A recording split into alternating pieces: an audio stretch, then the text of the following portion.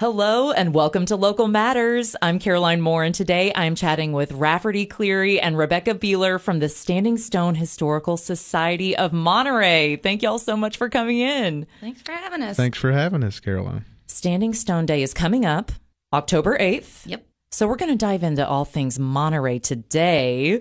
Are y'all both from Monterey? I am. I am not. Where are you from, Rafferty? I'm from Upper East Tennessee, a town called Kingsport. So how'd you wind up in Monterey? It's a long story. Bullet points? College, and then first job, and eventually just kind of landed me up on the mountain. Been there for about 5 years now. So you moved there as a young adult. Absolutely. And Rebecca, you grew up in Monterey. Yes, I'm a plateau girl through and through. A Plateau girl. And your whole family's there as well? Yeah. And how are they? Loud. I am hear ya. stunned. Yes. I hear you.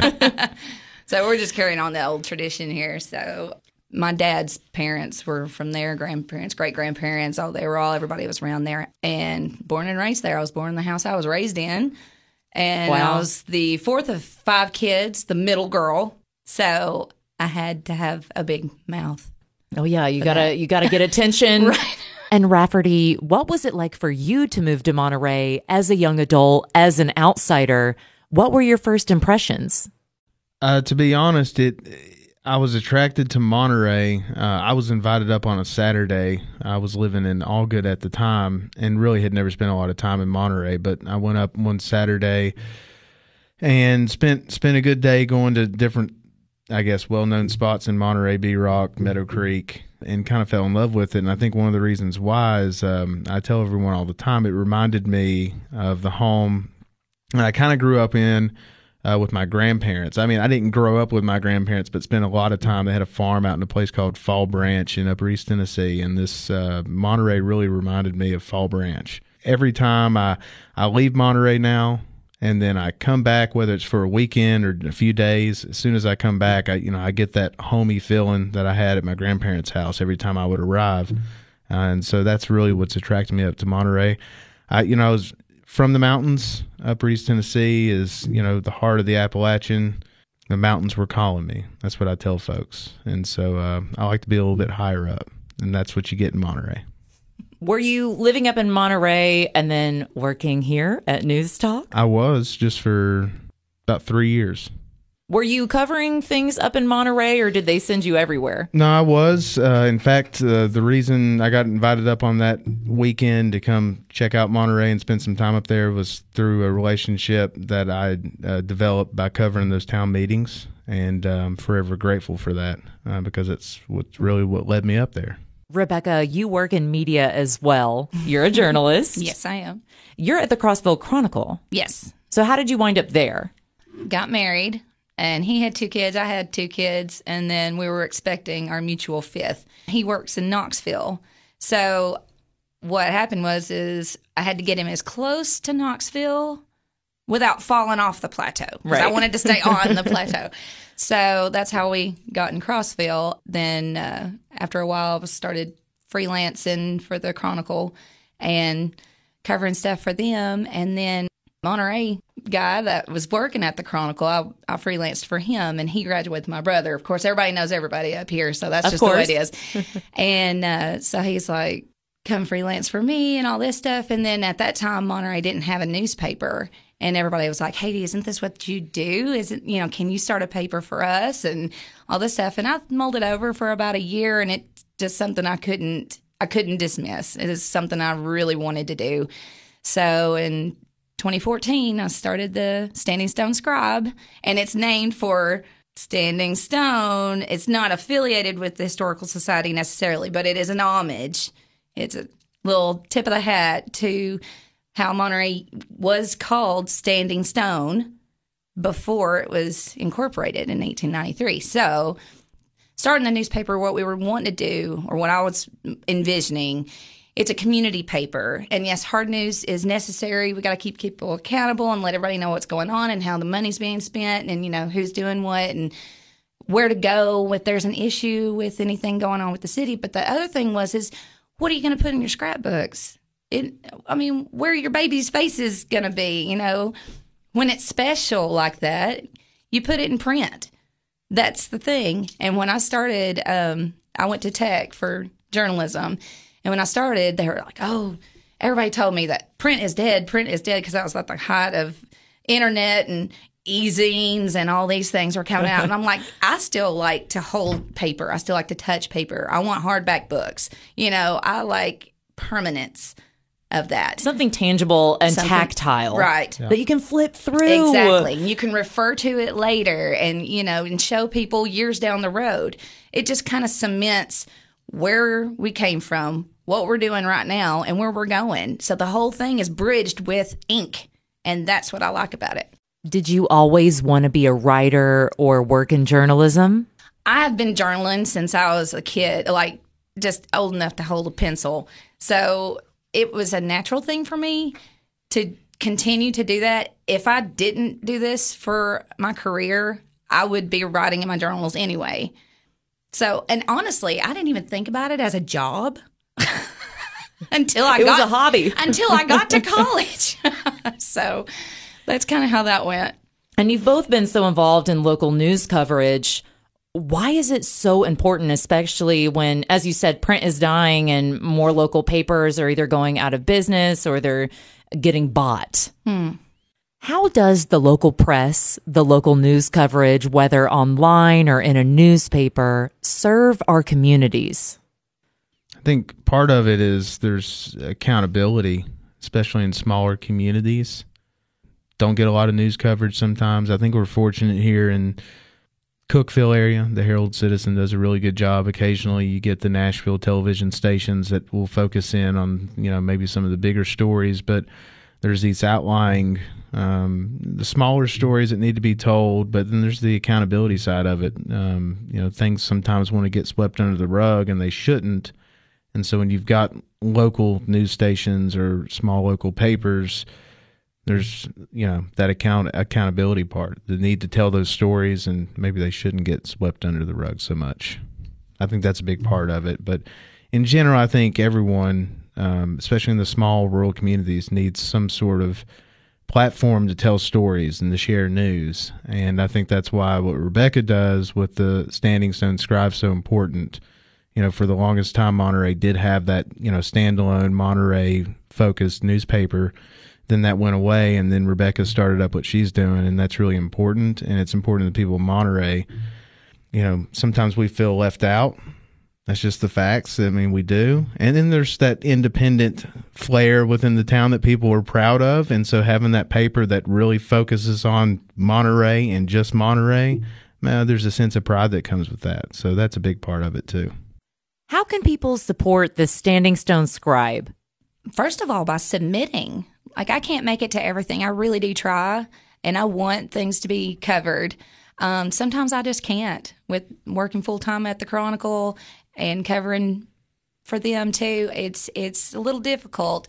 So if there's an event that I can't make it, send it in. I want to see pictures. Tell me the story. I'll do what I can with it. It really is so important to feature those things, these small moments, because they're actually big moments, especially when they're kids. And the grandparents love it and they eat it up.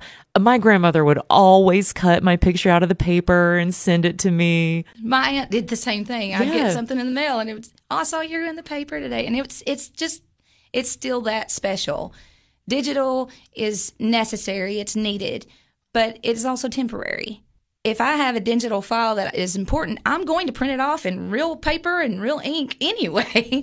So it's something to keep forever, and it's something to be commemorated and memorialized. Like, yeah, this was a special time in my life, and it was shared with everybody, and it just makes it make sense too, because like I said, I'm about the hard news and stuff is all necessary, but my favorite part is the features. I want pictures of puppy dogs. I want the rainbows. I want the kids to feel like they had their day, and that's part of that community pride and getting people talking and communicating. And yes, we're having an event and all that stuff. It just it's the buzz of the community. It's what everybody circles around, and that communication is fostered with the news outlets.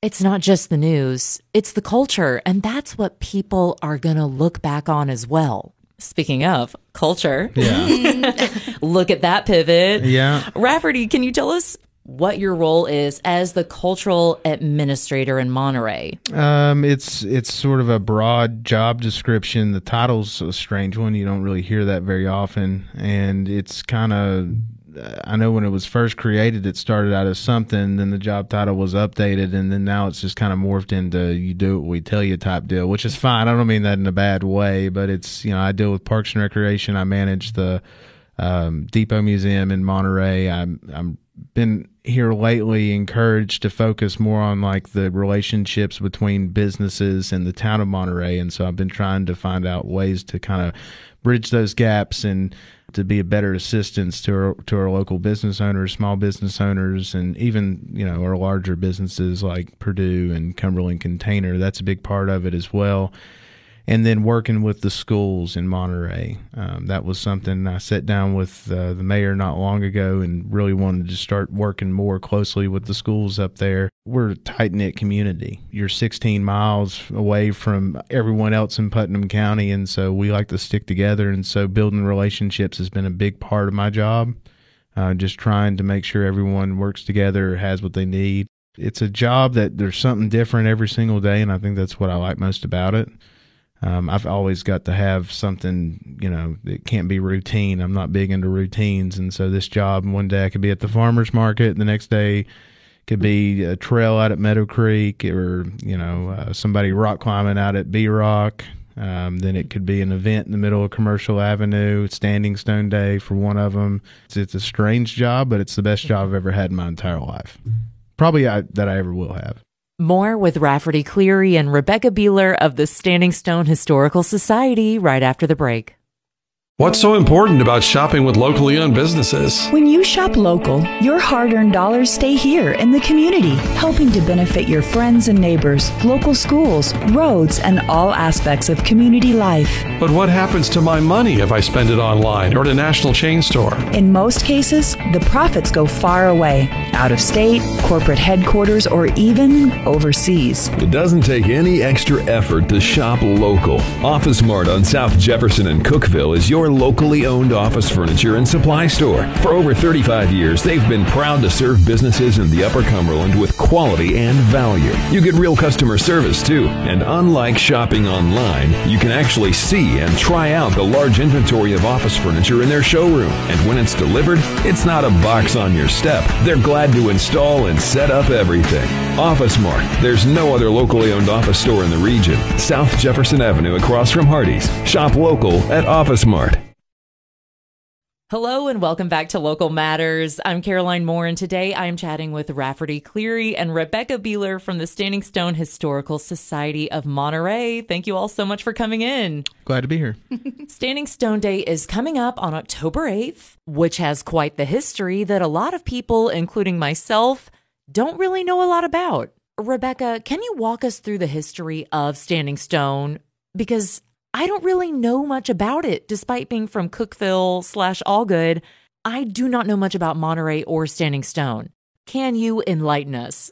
Yes. So there was a dog-shaped monolith on Old Walton Road. That's the old wagon trail, right? And it was there dating back prehistoric times. And that is where our Cherokee heritage comes from. And it was on the corner of the community on the western edge of the plateau, right between, like where now it sits, it's Highway 84 and Woodcliff Road, right there where the railroad is. In 1893, Monterey was incorporated and became Monterey, and it was referred to as Standing Stone. If you go back in census records all the way, past 1830, 1840, 1850, all that, it is enumerated Standing Stone, Tennessee. So in 1893, it was incorporated. The railroad was coming through. And the monolith that was shaped like a dog, facing west with its ears up, was blasted to make for the railroad right-of-way. And the big shards of the stone went everywhere. So the Narragansett tribe, number 25, came along and took the bigger of the last two big boulders that was left of the monolith, and they built this pedestal in the middle of Whitaker Park, right beside the library, and they put the last remaining shard of the stone on top. And that's the crown jewel of the monument. And they dedicated it in 1895. So that year, they held the first ever Standing Stone Day. There was 3,000 people, state dignitaries, everybody came. The natives, everybody came to celebrate and commemorate and dedicate and bring everybody together as one people, one blood, one goal. And there was a unification there. Years passed. Stories were lost. And the folklore started to evolve as the children weren't being taught what the monument meant. So Dr. Oplis Walker, he's my great uncle and my godfather. He also was a professor at Tech. He was fascinated with the history of it, and he would tell stories about how his mother, my great grandmother, she would tell him stories, and he didn't really understand why there was a monument there, or what it meant, or what the markings meant. So he started studying, he started researching, and he figured out and went through all the newspapers and found out that there was this huge dedication and that the story had been lost. So he uncovered the mystery of the stone in 1979. My uncle, my granddad, my great uncle, they all got together and asked the mayor to make a proclamation that we're going to have Standing Stone Day be the holiday of Monterey. It's the only holiday of its kind, and it's super special because I don't know anybody else that has their own holiday in their towns. I mean, it's just super, super unique.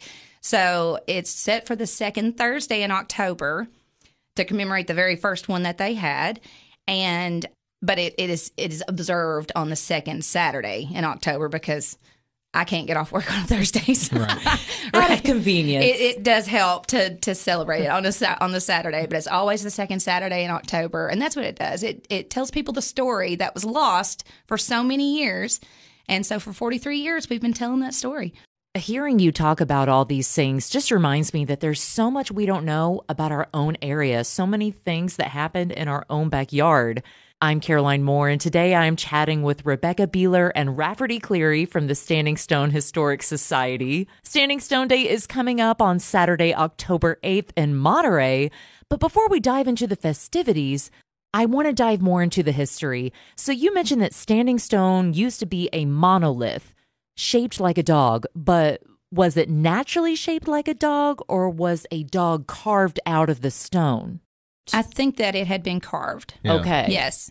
It's been disputed a little bit, but more than likely carved. You know, I've seen where when the white men came into the area, they may have had the tools that were capable of carving it in such a, I guess, apparent dog-like structure. But there's all kinds of different stories that I've read on how it got to be shaped that way.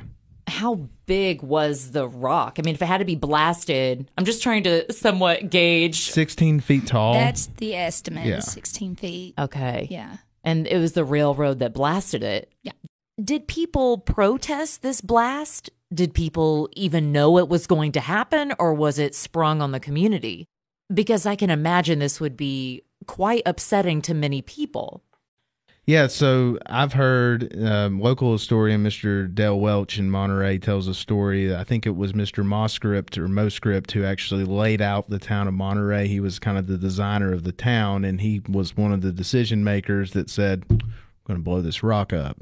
And when it happened, there was kind of an uproar over it being done, but we talked about the importance of newspapers earlier. Well, news spread a lot slower at that time, and nothing ever came from it. But there was some disagreements and some concern about the fact that, hey, you blew up this really important part of our history here on Standing Stone. Just didn't carry much weight as it would today. You know, could you imagine someone who went and wanted to take down the Standing Stone Monument in Monterey? There'd probably be a huge, uproar, and it probably wouldn't happen because of the coverage. Also, How did the name Monterey come into the mix? We do not have a history of Spanish settlement, and it's quite different from Standing Stone. How did that come about? So Ma Script and General Wilder and some of the older gentlemen that congregated in town and bought up a lot of the property and stuff, they got together and decided it should be called Monterey. It means King of the Mountain. So interestingly enough, as we talk about that, we can at least, I think, Rebecca can walk us through how to say Standing Stone Day in Cherokee, which has kind of been a neat thing for the society and Standing Stone Day. It's on all the shirts that we make up for each year. So help us out here. So you ready? Mm-hmm. Okay. Now, if you're Appalachian American, it's going to sound like Niyakataki, but that's not how you say it. It's Nayakadokai. Okay, say it again. Na. Yeah. Gadokai. Kadokai. Okay, I'm going to try it by myself. Na ya gadokai. Personal best. I got to rehearse it a little more. So, Nayakadokai means the stone that is standing or standing stone. And what's Iga is day. What's hello? Ocio. Yeah. But if you're like candid, you say Cio. Are y'all able to go into schools and teach the students these things? I'm actually working on a little bit of curriculum so that we can share a little more. But we do have an essay and art contest that got judged today. So I'm really, really excited. We publish them in the newspaper. We publish them in our magazine that the Standing Stone Historical Society puts out every year. And these kids are incredible. And so they do get some of that history put in there because their teachers are facilitating that as an assignment. And then they get to enter the contest. So it's really, really neat. If there are any educators listening right now and they wanted to invite y'all into the schools, how would they go about that? Just email standingstoneday@gmail.com. More with Rafferty Cleary and Rebecca Beeler right after the break. Uli Halisti. Well done. Or welcome back in Cherokee. Rebecca just taught me this. Very nice. Thank you. I'm Caroline Moore, and today I'm chatting with Rafferty Cleary and Rebecca Beeler from the Standing Stone Historical Society of Monterey. And they are attempting to teach me some Cherokee this morning. Rebecca, how did you learn Cherokee? And did it come naturally to you? Literally just studying. Because here's how that... Okay, yeah, you're right. There's a story. Okay. Going to tell you the story really quickly. When the Europeans would hear the Cherokee words, they would hear all of the hard consonants and put their Appalachian twang on it just a little bit. So, like, it sounded to them like the Cherokee were saying Niyakataki when they were talking about Standing Stone. That's not what they were saying. And I was looking at the syllabary, and there were no like symbols or letters or anything in the Cherokee syllabary for those actual sounds that we had grown up saying Niyakataki. There were no symbols for that. And I didn't understand. So about 3 or 4 years ago, I started looking into it, and I had to consider what they were hearing versus what was actually being said to someone who's not used to hearing the Cherokee language. So just a lot of studying, good amount of conjugating verbs, which is a whole other thing. So hard.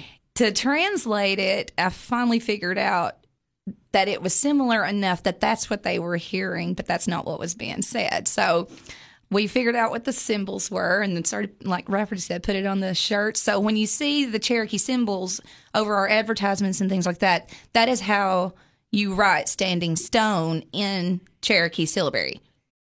Isn't that how Tennessee got its name? The Cherokee word wasn't Tennessee, it was Tanassi. Yeah. Well, actually, Tansy Resort in Crossville, it was supposed to be Tanassi, and somebody misspelled it.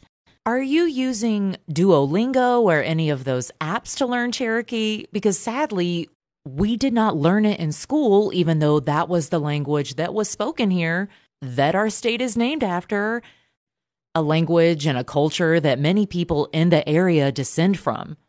There are actually tutorials, and if you go on YouTube, there is the Cherokee word of the day with Donetta. I love her, and you just learn these phrases, and I write them down and trace out the syllables, and so you just pick up some. You are part of the Standing Stone Historical Society. You're president. Yes. Can y'all tell us a little bit about what the Historical Society does? So like I said, my great uncle Dr. Opp, he basically started this with the whole Standing Stone Day and getting it instated as a holiday in Monterey. So my granddad, Collie Bohannon, he's a descendant. My fifth great grandmother was full-blood Cherokee. She married a European. So it's my heritage. And he brought us up telling the stories, and folklore was super strong and history was super strong. His sister would take me to the library and study how to do genealogy. So it all ties in together. And I mean, I was raised going to old cemeteries and things like that. So he was in the Historical Society well before I was, but he passed away in 2004. And when he passed away, they weren't going to have a Standing Stone Day that year. I'd called other members of the society, are we going to have Standing Stone Day? And they said, no, we can't do it without him. And I said, we're gonna. And they said, okay. And I said, no, we're gonna. So we had T-shirts made up, and we went ahead and we did the book, and we did everything, and it has been going ever since. But I didn't want a repeat of history where the stories were lost. So to keep the Historical Society up, I just volunteered, and we had a celebration that year, and it kept it going. And here we are with the Standing Stone Historical Society. Rafferty, how did you get involved? So I got involved through my job with the city, but also the society is made up of different organizations, civic organizations in the town. I happen to be a member of the Garden Club, and so I was appointed as their club member to be on the Standing Stone Historical Society. I love that so much. What, the fact that I'm in the Garden Club?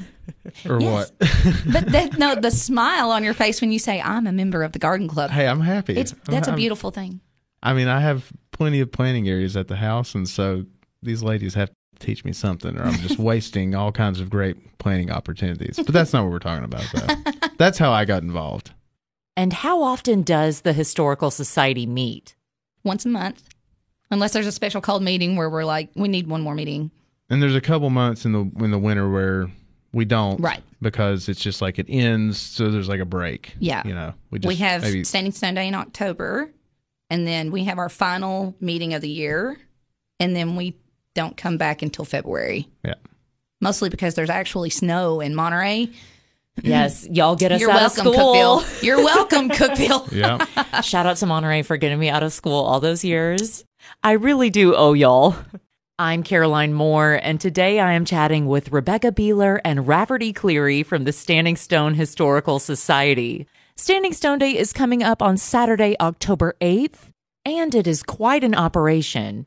You've got presentations, vendors, musical acts. How do you even begin to organize this? There's a different theme, and then from there, the book's always been a huge part. That's one thing we haven't even hit on is the Standing Stone Day book. It's a big thing. People collect them. Yes. They may not even come to the actual day, but they'll come get their book just so they can say, you know, I've got this year's Standing Stone Day book. So that's a big part, planning what's in it and what goes into that. That's a lengthy part of the planning process. What goes into the Standing Stone book? What makes it so special? It's like a magazine. Okay. And it's put out by the society. And we have advertisers and local stories from people who used to live in the area or still live in the area, or their grandparents are there. And so it's kind of it's a very large collaboration of what's going on now and why we are still doing this. So we try to put the history back in and then bring everybody current. It can have any manner of railroad stories are always welcome for the Standing Stone booklet. I mean, the whole history of the town is just focused on that. Can you walk us through the events or this year's schedule at Standing Stone Day, which is this Saturday, October 8th in Monterey? Well, I mean, it doesn't change much and hasn't changed much. I mean, there's the parade that kind of kicks everything off. There's always the craft vendors and the food vendors that are going to be there. I think we're doing it a little differently this year where our vendors are going to be in the street on Commercial Avenue in front of the actual Standing Stone. And then there's always the Native American ceremony, the laying of the wreath, and Rebecca can go into that before. I know time is short, but can go into the laying of the wreath. And the past couple of years, we've incorporated some type of music towards the end of the actual day. And so this year it's Caleb and Leanne, which is a popular group here locally that's going to be doing our music for us. But the ceremony part of it, that's the most important part of Standing Stone Day, the laying of the wreath. And I think Rebecca can really give you the details and the importance that's behind that. So the monument itself is a lighthouse-shaped pedestal on top of which the last remaining shard of the monolith sits. And it's shaped like a lighthouse to be a beacon of hope and unification. Each rock in the lighthouse is different, that we're all different, but the mortar between the rocks is red, that we're all one race, we're one human blood, we're all supposed to be a part of this together. The laying of the wreath and the tomahawk are part of the ceremony. And what the wreath is, the complete circle.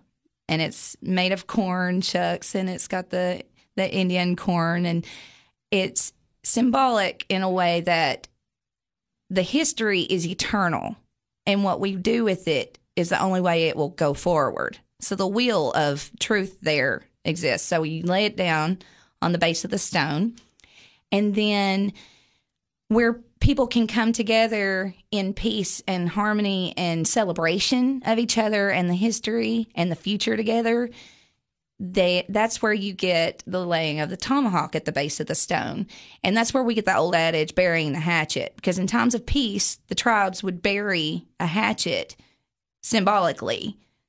So we do that by laying the tomahawk on the base of the stone. And that leads up to what we tagged the Native American presentation. It's just native dances, and there was a flutist last year. I assume we'll have that this year, and there's just different significance of each dance. The chicken dance is one that people are most familiar with. So great. Every year, it's quite the spectacle, and the cool thing about this is the community gets involved. So it's just not you're just watching these dances take place. The community's asked to get involved in this, and so you see some folks around town who, I like a good circle dance. Yeah, dance a little bit in a circle, but also you didn't think they could move that way. You find out a lot about people on Standing Stone Day.